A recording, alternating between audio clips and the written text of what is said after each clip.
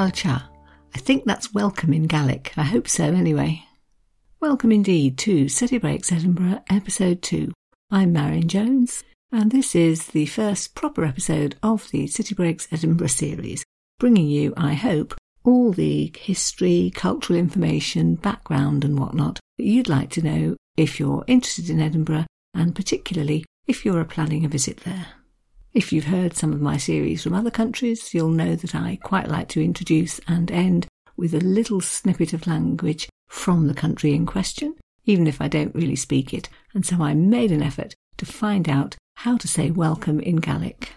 And I hope that if you speak that language, you're not too horrified by my attempts at pronouncing it. Falcha.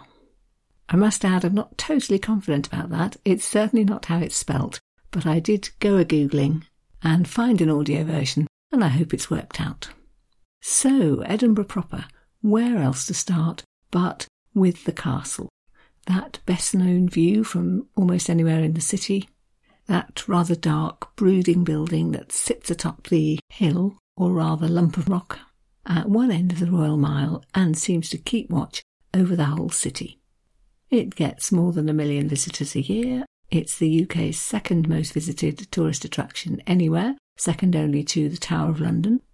So yes, it's absolutely a symbol of the city, and it's very much a tourist feature, but originally its purpose was neither of those two things. Its purpose was, quite simply, the defence of the city. And I found one John Taylor who, wait for it, walked from London to Edinburgh in the 17th century, and claimed that it was perhaps the strongest-looking fortress he'd seen anywhere, and he'd been around a bit.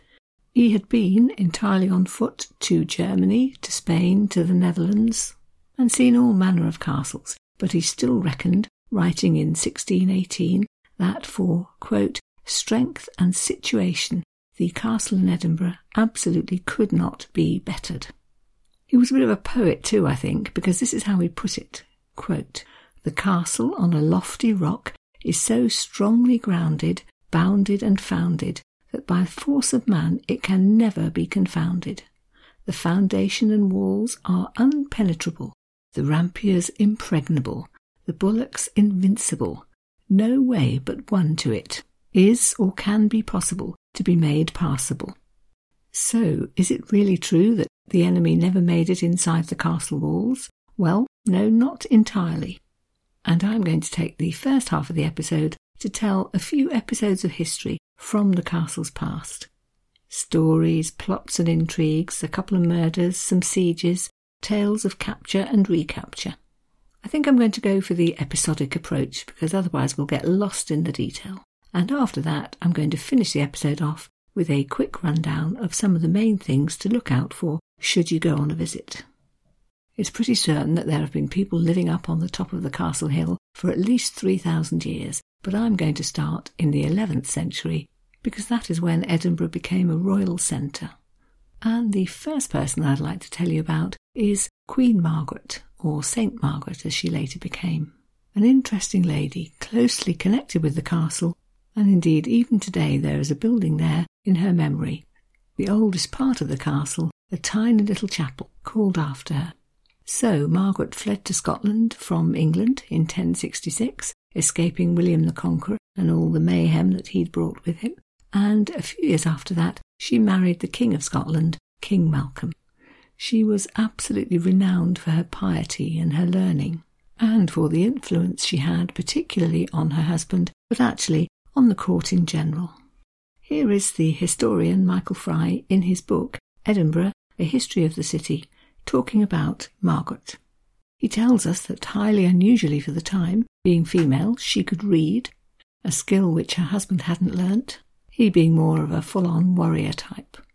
And he goes on to explain the difference that this made to the court. Quote, she raised the life at his court far above its previous uncouth level, to a magnificence Scotland had never known before. Her humble piety impressed everyone. She prayed for hours on end. She was charitable. She fed the poor and washed their feet. She ordered humane treatment for English prisoners of war, enslaved to Lothian households. She took charge of 9 orphans and saw to their schooling. she decreed for pilgrims a free passage across the Forth, and she saw to the building of a great priory at Dunfermline, where she and the king had wed, and where they were to be buried. She behaved altogether just as the medieval mind expected of someone both holy and royal. The story of what she said on her deathbed was related down the generations for centuries after she died. She was at the castle, gravely ill, when news came that her husband had just been killed fighting the English in Northumberland, and she is said to have remarked, "I thank thee, Lord, that thou givest me this agony to bear in my death hour." 3 days later she died, and because the castle was under siege, her body had to be smuggled out and taken to Dunfermline to be buried. The chapel dedicated to her and named after her, St Margaret's Chapel, was built in about 1130 by one of her sons, and 120 years after that she was canonised by the Pope Innocent IV, becoming Scotland's only royal saint. And just as one further measure of the esteem in which she was held centuries after her death, 300 years after her canonisation, Mary, Queen of Scots, had a gilded shrine brought to the castle with Margaret's head inside it, as a measure of protection for herself during childbirth. So, moving on to the 14th century, we're always going to have to grapple with the old disagreements, wars, problems between England and Scotland, and the reign of Edward I, King of England, seems a good place to start. Furious that Scotland had allied with France, and therefore become a much bigger threat to England, Edward sent an invasion force up north, and they managed to capture the castle, installing a garrison inside, so about 350 English troops inside the castle walls. You may already know that Edward I is known, amongst other things, as the Hammer of the Scots, and here is the historian Christopher MacNab, in his book A History of Edinburgh, explaining why that is.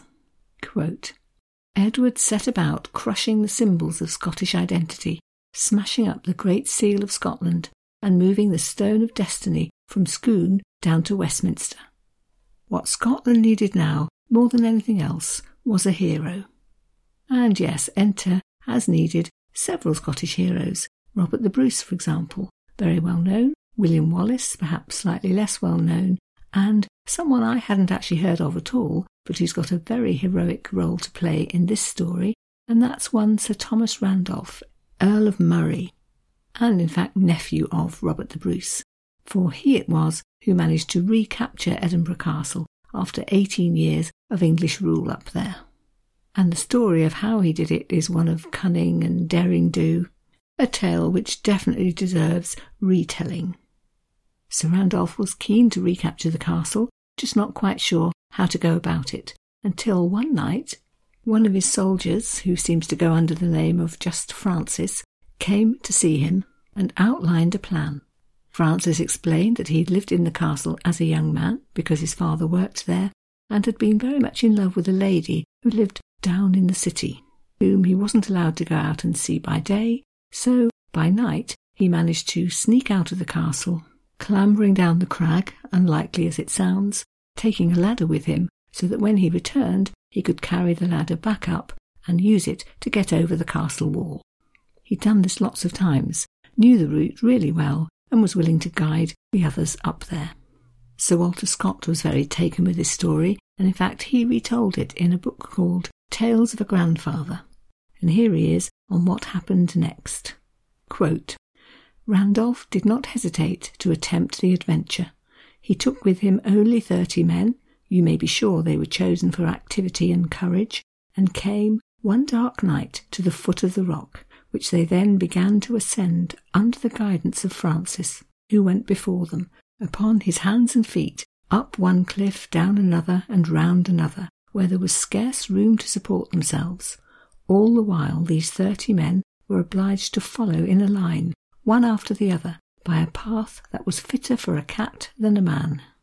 Scott goes on to describe how the men could hear the guards of the castle up on top, how at one point one of the guards threw a stone and called out, "I see you well," and how, because all 30 men kept absolutely still and silent, the rest of the guards ignored this, and the infiltration attempt could continue. Here's Scott again. Quote, Randolph and his men got up and came in haste to the foot of the wall, which was not above twice a man's height in that place. They planted the ladders they had brought, and Francis mounted first to show them the way.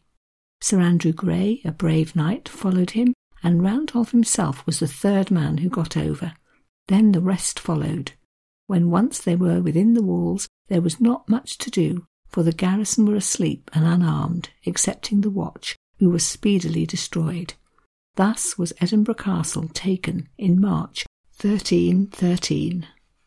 Not long after that, the Scots won victory against the English at Bannockburn, making Robert the Bruce victorious, and he decided that the castle should be destroyed so that the English would never again be able to recapture it. This was done, except that on his orders St Margaret's Chapel was left standing. Unfortunately, the English did recapture what was left of the castle. A few years later, they rebuilt it, and so by 1341 another hero was required to recapture it for the Scots. Enter one Sir William Douglas, who also managed the seemingly impossible by a feat of bravery and cunning. Here's the castle's own guidebook explaining how it happened. Quote, "A ship carrying provisions for the English garrison docked at Leith with 200 Scots masquerading as sailors and merchants. When they arrived at the castle with their consignment, the garrison eagerly lowered the drawbridge. The Scots dropped their wares, jamming the portcullis open, and overcame the guards. Douglas's main force swiftly overwhelmed the English garrison of more than 100 men." This actually marked the beginning of quite a long phase when the Scots, and particularly the royal family, made the castle their residence. King David II reigned there from 1341, had the castle rebuilt, and settled back to reign. However, the absence of the English didn't mean that all was plain sailing, because there were plenty of unrest and plots amongst the Scots themselves, one clan against another, that sort of thing. And the most dramatic example, perhaps, is an incident known as the Black Dinner, which happened in 1440. I've seen it referred to as one of the most shameful episodes in the castle's history. I've also seen hints that it's grown a little in the telling and that perhaps some of the detail is legendary rather than actually true. However, it is quite a story, and one which I would like to try and retell. So, it concerns the Douglas family, who were powerful nobles in the 15th century, had rich estates, mighty castles, represented, in short, a bit of a threat to the royal family. And that was a problem, because at this stage, 1440, the king was James II, who was actually only 10 years old, and his protectors were suspicious of the Douglas family to the point where they decided to do something about it. So they invited the Earl of Douglas, who was actually a 16-year-old lad, and his younger brother to dinner. And they had what I saw described in one history book as treacherous intentions.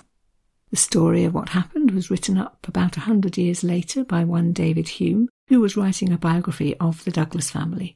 So we need to remember it's 100 years later, therefore possibly not totally accurate, and also possibly biased because of the author's connection with the Douglas family. So here's how he describes what happened that evening.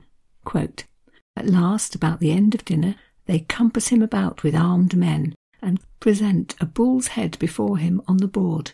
The bull's head was in those days a token of death.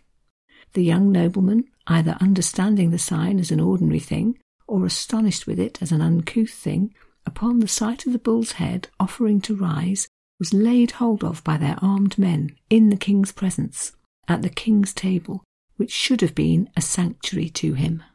And I'm afraid he goes on to explain how these men hustled the Earl of Douglas and his younger brother outside and executed them. Horrific, as David Hume goes on to explain. It was, he wrote, against duty, law, friendship, faith, honesty, humanity, hospitality, against nature, against humane society, against God's law, against man's law, and the law of nature. And he claims too that the people of Edinburgh made it very clear afterwards that they too were horrified. Quote, "It is sore that the people did abhor it, execrating the very place where it was done, in detestation of the fact." And there's a little poem written that many people felt shame on Edinburgh's behalf that such a dreadful act had happened there. It goes like this: Edinburgh Castle, town and tower, God grant thou sink for sin, and that even for the black dinner Earl Douglas got therein. At the beginning of the 16th century there were high hopes that England and Scotland may perhaps be reconciled, with the wedding of James IV to Mary Tudor, Henry VIII's sister, which was to set the seal on something called the Treaty of Perpetual Peace. And in fact there are reminders of this in the castle. In the Great Hall, for example, you will see carvings of both the Scottish thistle and the English rose up in the ceiling. It was James IV who had the Great Hall built, and he made sure that this wedding and all that was hoped to come from it would be remembered in its decoration. But, in fact, the 16th century turned out to be pretty turbulent. Only 10 years later, James IV himself was killed fighting the English at Flodden Field, and then in the middle of the century came the rough wooing, as it was called, another episode of English violence against the Scots. It started with Henry VIII, who tried to marry his son Edward to the infant Queen Mary of Scots. The Scots didn't like this idea, and so Henry's reaction to that was to send an army north, and this is what he told them he wanted them to do. Quote, "Put all to fire and sword, steal everything you can from Edinburgh, then burn it and knock it down. Do what you can to knock down the castle and burn Holyrood House." Much violence ensued, but in the middle of it, the infant Mary was spirited away to France for her protection. She joined the French court. When she grew up, she married the Dauphin, so the king's oldest son, and was set for a life ruling until her husband died unexpectedly, and then back she came to Scotland, landing in the middle of the night at the port of Leith, and making straight for the castle, where she held a celebratory banquet in the castle's great hall. It was in the castle too, 5 years after that she gave birth to her son, the future James VI of Scotland and James I of England. Great celebrations followed, and in memory of all of this, just above the doorway in Crown Square in the castle, which leads to the room where the baby was born, is a gilded panel still there today with the initials M.A.H., M for Mary and Henry for Henry Lord Darnley, Mary's husband, and the date, the year of birth, 1566. Actually, I did come across a story of quite some gossip relating to this, saying that actually as soon as the baby was born, Darnley began to question whether he indeed was the father, to which Mary apparently replied, quote, "My lord, here I protest unto God, and as I shall answer at the great day of judgment, this is your son, and no other man's son." Darnley wasn't to be fully satisfied, and he refused to attend the baptism, thus further fueling suspicions about what had really happened. And, as the Castle Guidebook points out, this wasn't a story with a happy ending. Quote, "Within 14 months, Darnley had been murdered, Mary deposed, and the infant James crowned king. Eventually Mary was forced to abdicate. She fled to England, where, after a total of, I think it was 19 years in prison, she was eventually put to death by her cousin Queen Elizabeth. However, meanwhile at the castle, one Sir William Kirkcaldy was trying to hold the castle for Mary. He refused to leave. Queen Elizabeth sent 1,000 soldiers and 300 cavalry up to Scotland to deal with the situation, and although at first it seemed as if the siege would be successful, in the end the English forces were simply too strong. Here's Christopher McNabb in his book A History of Edinburgh explaining, quote, "During a week's fighting, Edinburgh's defences were steadily battered down. On the 23rd of May, David's Tower collapsed, and this cut off one of the main water supplies running into the castle. 5 days later, the besieging forces captured or poisoned all of the castle's remaining wells, and on the 28th of May, Kirkcaldy began to talk peace. The next day, a force of only 100 soldiers, plus wives and children, marched out of the castle in surrender, still defiantly waving banners. William Kirkcaldy, however, was hanged for treason 2 days later." As the 17th century opened, the two crowns were united. In 1603, James VI of Scotland was crowned James I of England. He hurriedly left for England to rule in London, promising to return frequently to Edinburgh, although in fact it was another 14 years until he next dropped by. The 17th century was another turbulent time at the castle, particularly because of something called the Covenanters' sieges. The Protestant dissenters in Edinburgh called on the king not to impose Catholic-influenced practices in Scotland in a document known as the National Covenant, and when their wishes weren't entirely adhered to, armed rebellion followed. In March 1639, they managed to trick their way into the castle. Their leader, General Alexander Leslie, arranged a meeting with one of the constables in the castle, and no sooner had he diverted his attention by talking than a bomb was planted and it successfully blew up the main gate. Leslie's troops rushed in, and 30 minutes later, there they were, besieging the castle. In fact, royalist troops fighting for Charles I managed to get them out, and the second time that the Covenanters tried to get into the castle, most of them were trapped and killed by royalist troops. You'd think all this would have turned all the Scots against Charles I, but no, in fact some of them still supported him and were horrified when he himself was executed in 1649. Enter one Oliver Cromwell, who also occupied the castle, converted the Great Hall into barracks, and set up a garrison of his own men there.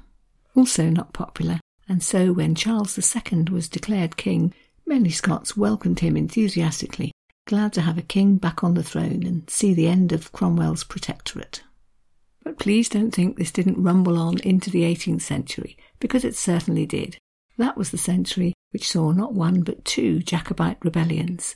So Scottish Catholics who wanted to see a Stuart and therefore Catholic king back on the throne, and who particularly objected to the replacement of James VI by the Protestant William and Mary.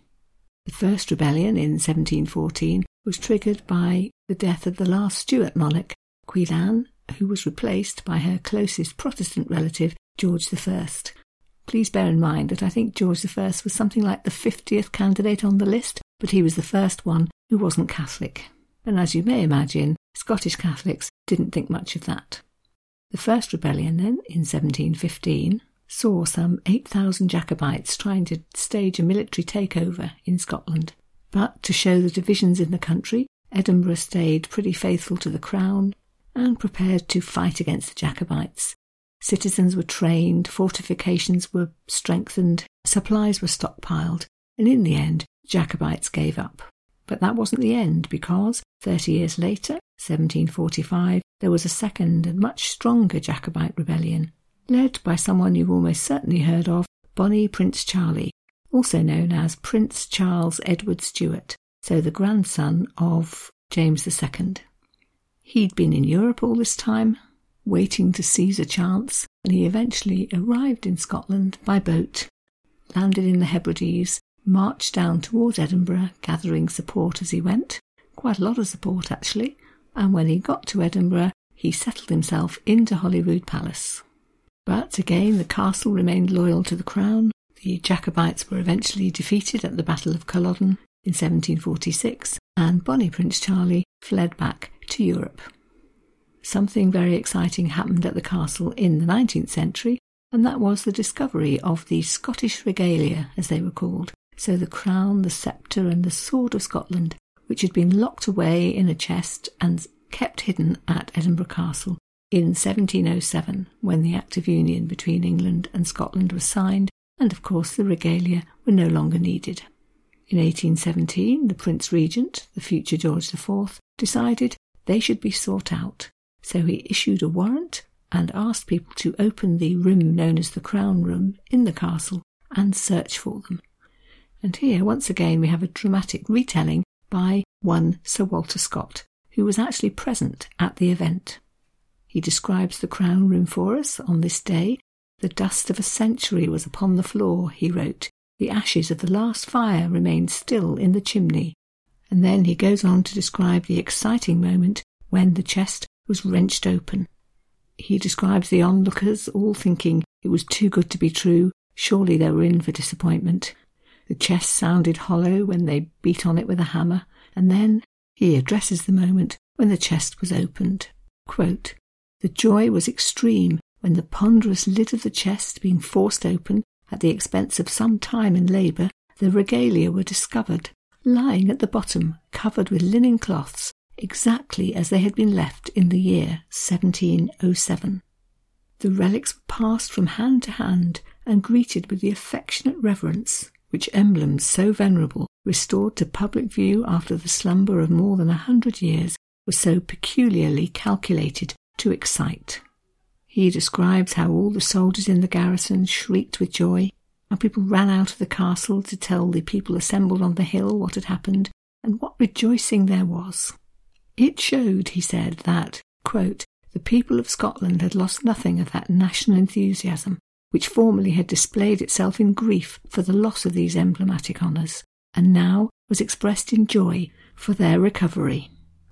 The castle played different roles in the 20th century too, being a recruiting depot in World War I and also a place where some prisoners of war were kept.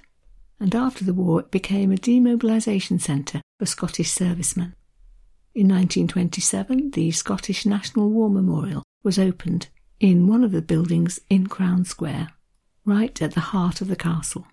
In World War II it played yet another role, being the centre of operations for something called Operation Fortitude North, a plan to trick the Germans into thinking that we were about to invade Norway, when actually we were just about to carry out the Normandy landings on D-Day, and they went to some lengths to carry this through. Here's the guidebook. Colonel Rory MacLeod coordinated the subterfuge, broadcasting phony military radio traffic, printing bogus newspaper articles, and feeding information to double agents. So when you go to see the castle today, you really should feel that history over centuries and centuries has unfolded there, in all these stories to which I've referred and in so many others which I didn't find time and room for. As when you visit any major site, there are decisions to be made, there's lots to see. Are you going to pick through all of it in great detail? Would you perhaps like an idea of the highlights, which you definitely do want to see, and which you can add to if time allows? I thought maybe that's the way to go. I did want to say that there are free guided tours operating from the castle, so that's one option. But in terms of which places would you seek out, I think I would start with the esplanade, so the entrance to the castle, the flat bit right at the top of the hill just in front of the main gate, because from there you can look over the castle walls to the north over Newtown and to the Firth of Forth, or to the south over the old town across to the Pentland Hills, both gorgeous views. And there are lots of things to look at on the esplanade itself. For example, memorials to Scottish soldiers, Colonel Kenneth Mackenzie, a Gordon's Highlander for 42 years, who fought in the Crimean War, the Indian Mutiny, went to China. There's a large tomb for one Ensign Charles Ewart, an absolute Scottish hero. The inscription on his tomb reads as follows: At Waterloo, as captain of the Royal North British Dragoons, he captured the standard of the French 45th Regiment, from which the eagle badge, now worn by the Royal Scots Greys, is derived. There are lots of other military memorials as well.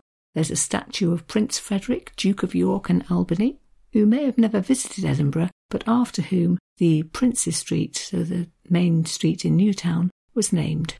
It was named after two princes, in fact, the other one being Prince George, the future George IV.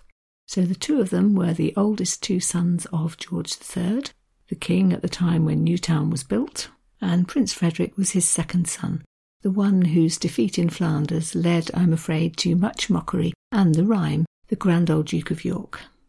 If you're not listening in the UK, you might not be familiar with him, but if the nursery rhyme is to be believed, he had 10,000 men, and he marched them up to the top of the hill, then he marched them down again.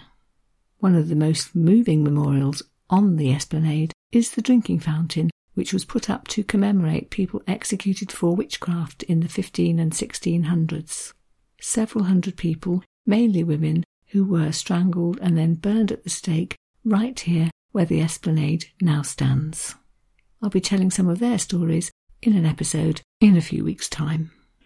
The heart of the castle inside the main gate is definitely Crown Square, which has three main buildings clustered around it. One is the Royal Palace, which was the Stuart dynasty's official residence, where you can see the room where Mary Queen of Scots gave birth. One room in there contains the Scottish Crown Jewels, or the Honours of Scotland as they're called, the ones that were discovered and dusted off by Walter Scott and Company. You can also see the Stone of Scone. That was the one stolen by Edward I and kept in Westminster Abbey in London till 1996, the 700th anniversary of its removal, at which point it was returned to Scotland. It was the throne on which all the early kings of Scotland were crowned.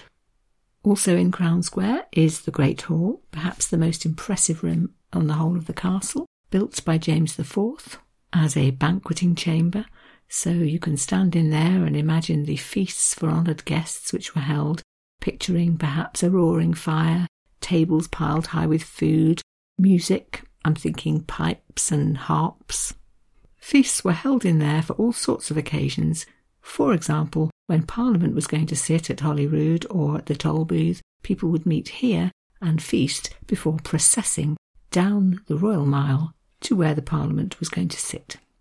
It was in the Great Hall, too, that Mary Queen of Scots, newly arrived back in Scotland in 1561, brought her court on the very first day after she disembarked in Leith. They sat down for a noon dinner and then processed down the Royal Mile to Holyrood so that all the people of Edinburgh would know that she was back. And to celebrate, a booming gun salute was fired by the castle guns. This room became a barracks under Cromwell, but in the 19th century it was restored back to its former glory. The timber panelling, the stained glass windows, the medieval hammer beam roof, and the carvings to represent the marriage of James IV and his English bride, Mary Tudor. So there are Scottish lions and a thistle and James's initials, alongside a rose for Mary Tudor and fertility symbols. And on the third side of Crown Square is the building which is now the National War Memorial, set up in 1927. There's quite a church feel inside. There's an altar and there's a casket on it with inside the 150,000 names of Scottish soldiers killed in World War I. Do notice the stained glass windows because they're quite unusual, with pictures representing World War I. There is a Hall of Honour with memorials for each of Scotland's 12 regiments, and on the outside of the building 4 sculptures to symbolise courage, peace, justice and mercy. Definitely pay a visit to St Margaret's Chapel, the oldest building in the castle, which has a very plain exterior but is absolutely beautiful inside. A little altar, a nave where some of the royal family worshipped from the 12th century onwards, which lay unused for centuries but was restored in 1845, stained glass windows added in 1922, which include one representing St Margaret and another representing the patron saint of Scotland, St Andrew. There is also in the castle grounds a pet cemetery built in the 1840s where regimental mascots and soldiers' pet dogs have been buried. For example, Jets, who was a pet of the Royal Highlanders, that's the Black Watch, and died in 1881. 2 last things to look out for: an enormous gun known as Mons Meg, 6 tons worth, forged in Mons in Belgium in the 15th century and sent as a gift to James II. It was used in battles, and it was also used to fire salutes, for example at the wedding of Mary Queen of Scots. It spent some time in London, but was brought back to Scotland in the 1820s and, as the guidebook puts it, given a military escort back to the castle through cheering crowds because the grand old lady had finally come home. And then, last of all, do make sure you see the 1 o'clock gun. If you don't see it, you'll very possibly hear it because it is fired every day except Sunday and I think Christmas Day and Good Friday at bang on 1 o'clock. It started as a time check for people out at sea who perhaps wouldn't see a flag that was flown but would certainly hear the booming gun. As the guidebook describes, this is what happens. A little before 1 p.m, crowds gather and the district gunner appears in a distinctive dark blue uniform with red striped trousers. He or she consults a watch and at exactly the right moment fires the gun. Its report is heard throughout the city and well out over the Firth of Forth. There is so much more I could say, but I don't like to get too lost in the detail. I hope I've whetted your appetite for the castle, and I'm going to give the last word to the guidebook itself, which summarises some of the many, many reasons why it's so famous. Quote, "Over many centuries, Edinburgh Castle has witnessed royal ceremonies, savage battles, medieval parliaments, lavish feasts, desperate sieges, grand parades, ruthless politics, raids by stealth, the birth of a king and the deaths of queens, jousting tournaments, troubled marriages, devout prayers, and intensive military activity." I can only add, go see. OK, so that's it for this week then. I hope you've enjoyed listening. I hope too that you'll join me next week for the episode on that other ancient bastion of Edinburgh at the other end of the Royal Mile, the Palace of Holyrood. It just remains for me to thank you very much for listening and to say goodbye. And I've managed to look up in Gaelic how to say thank you and goodbye. So at the risk of not being very accurate, here goes. Ta pa leave, agus marsin leave.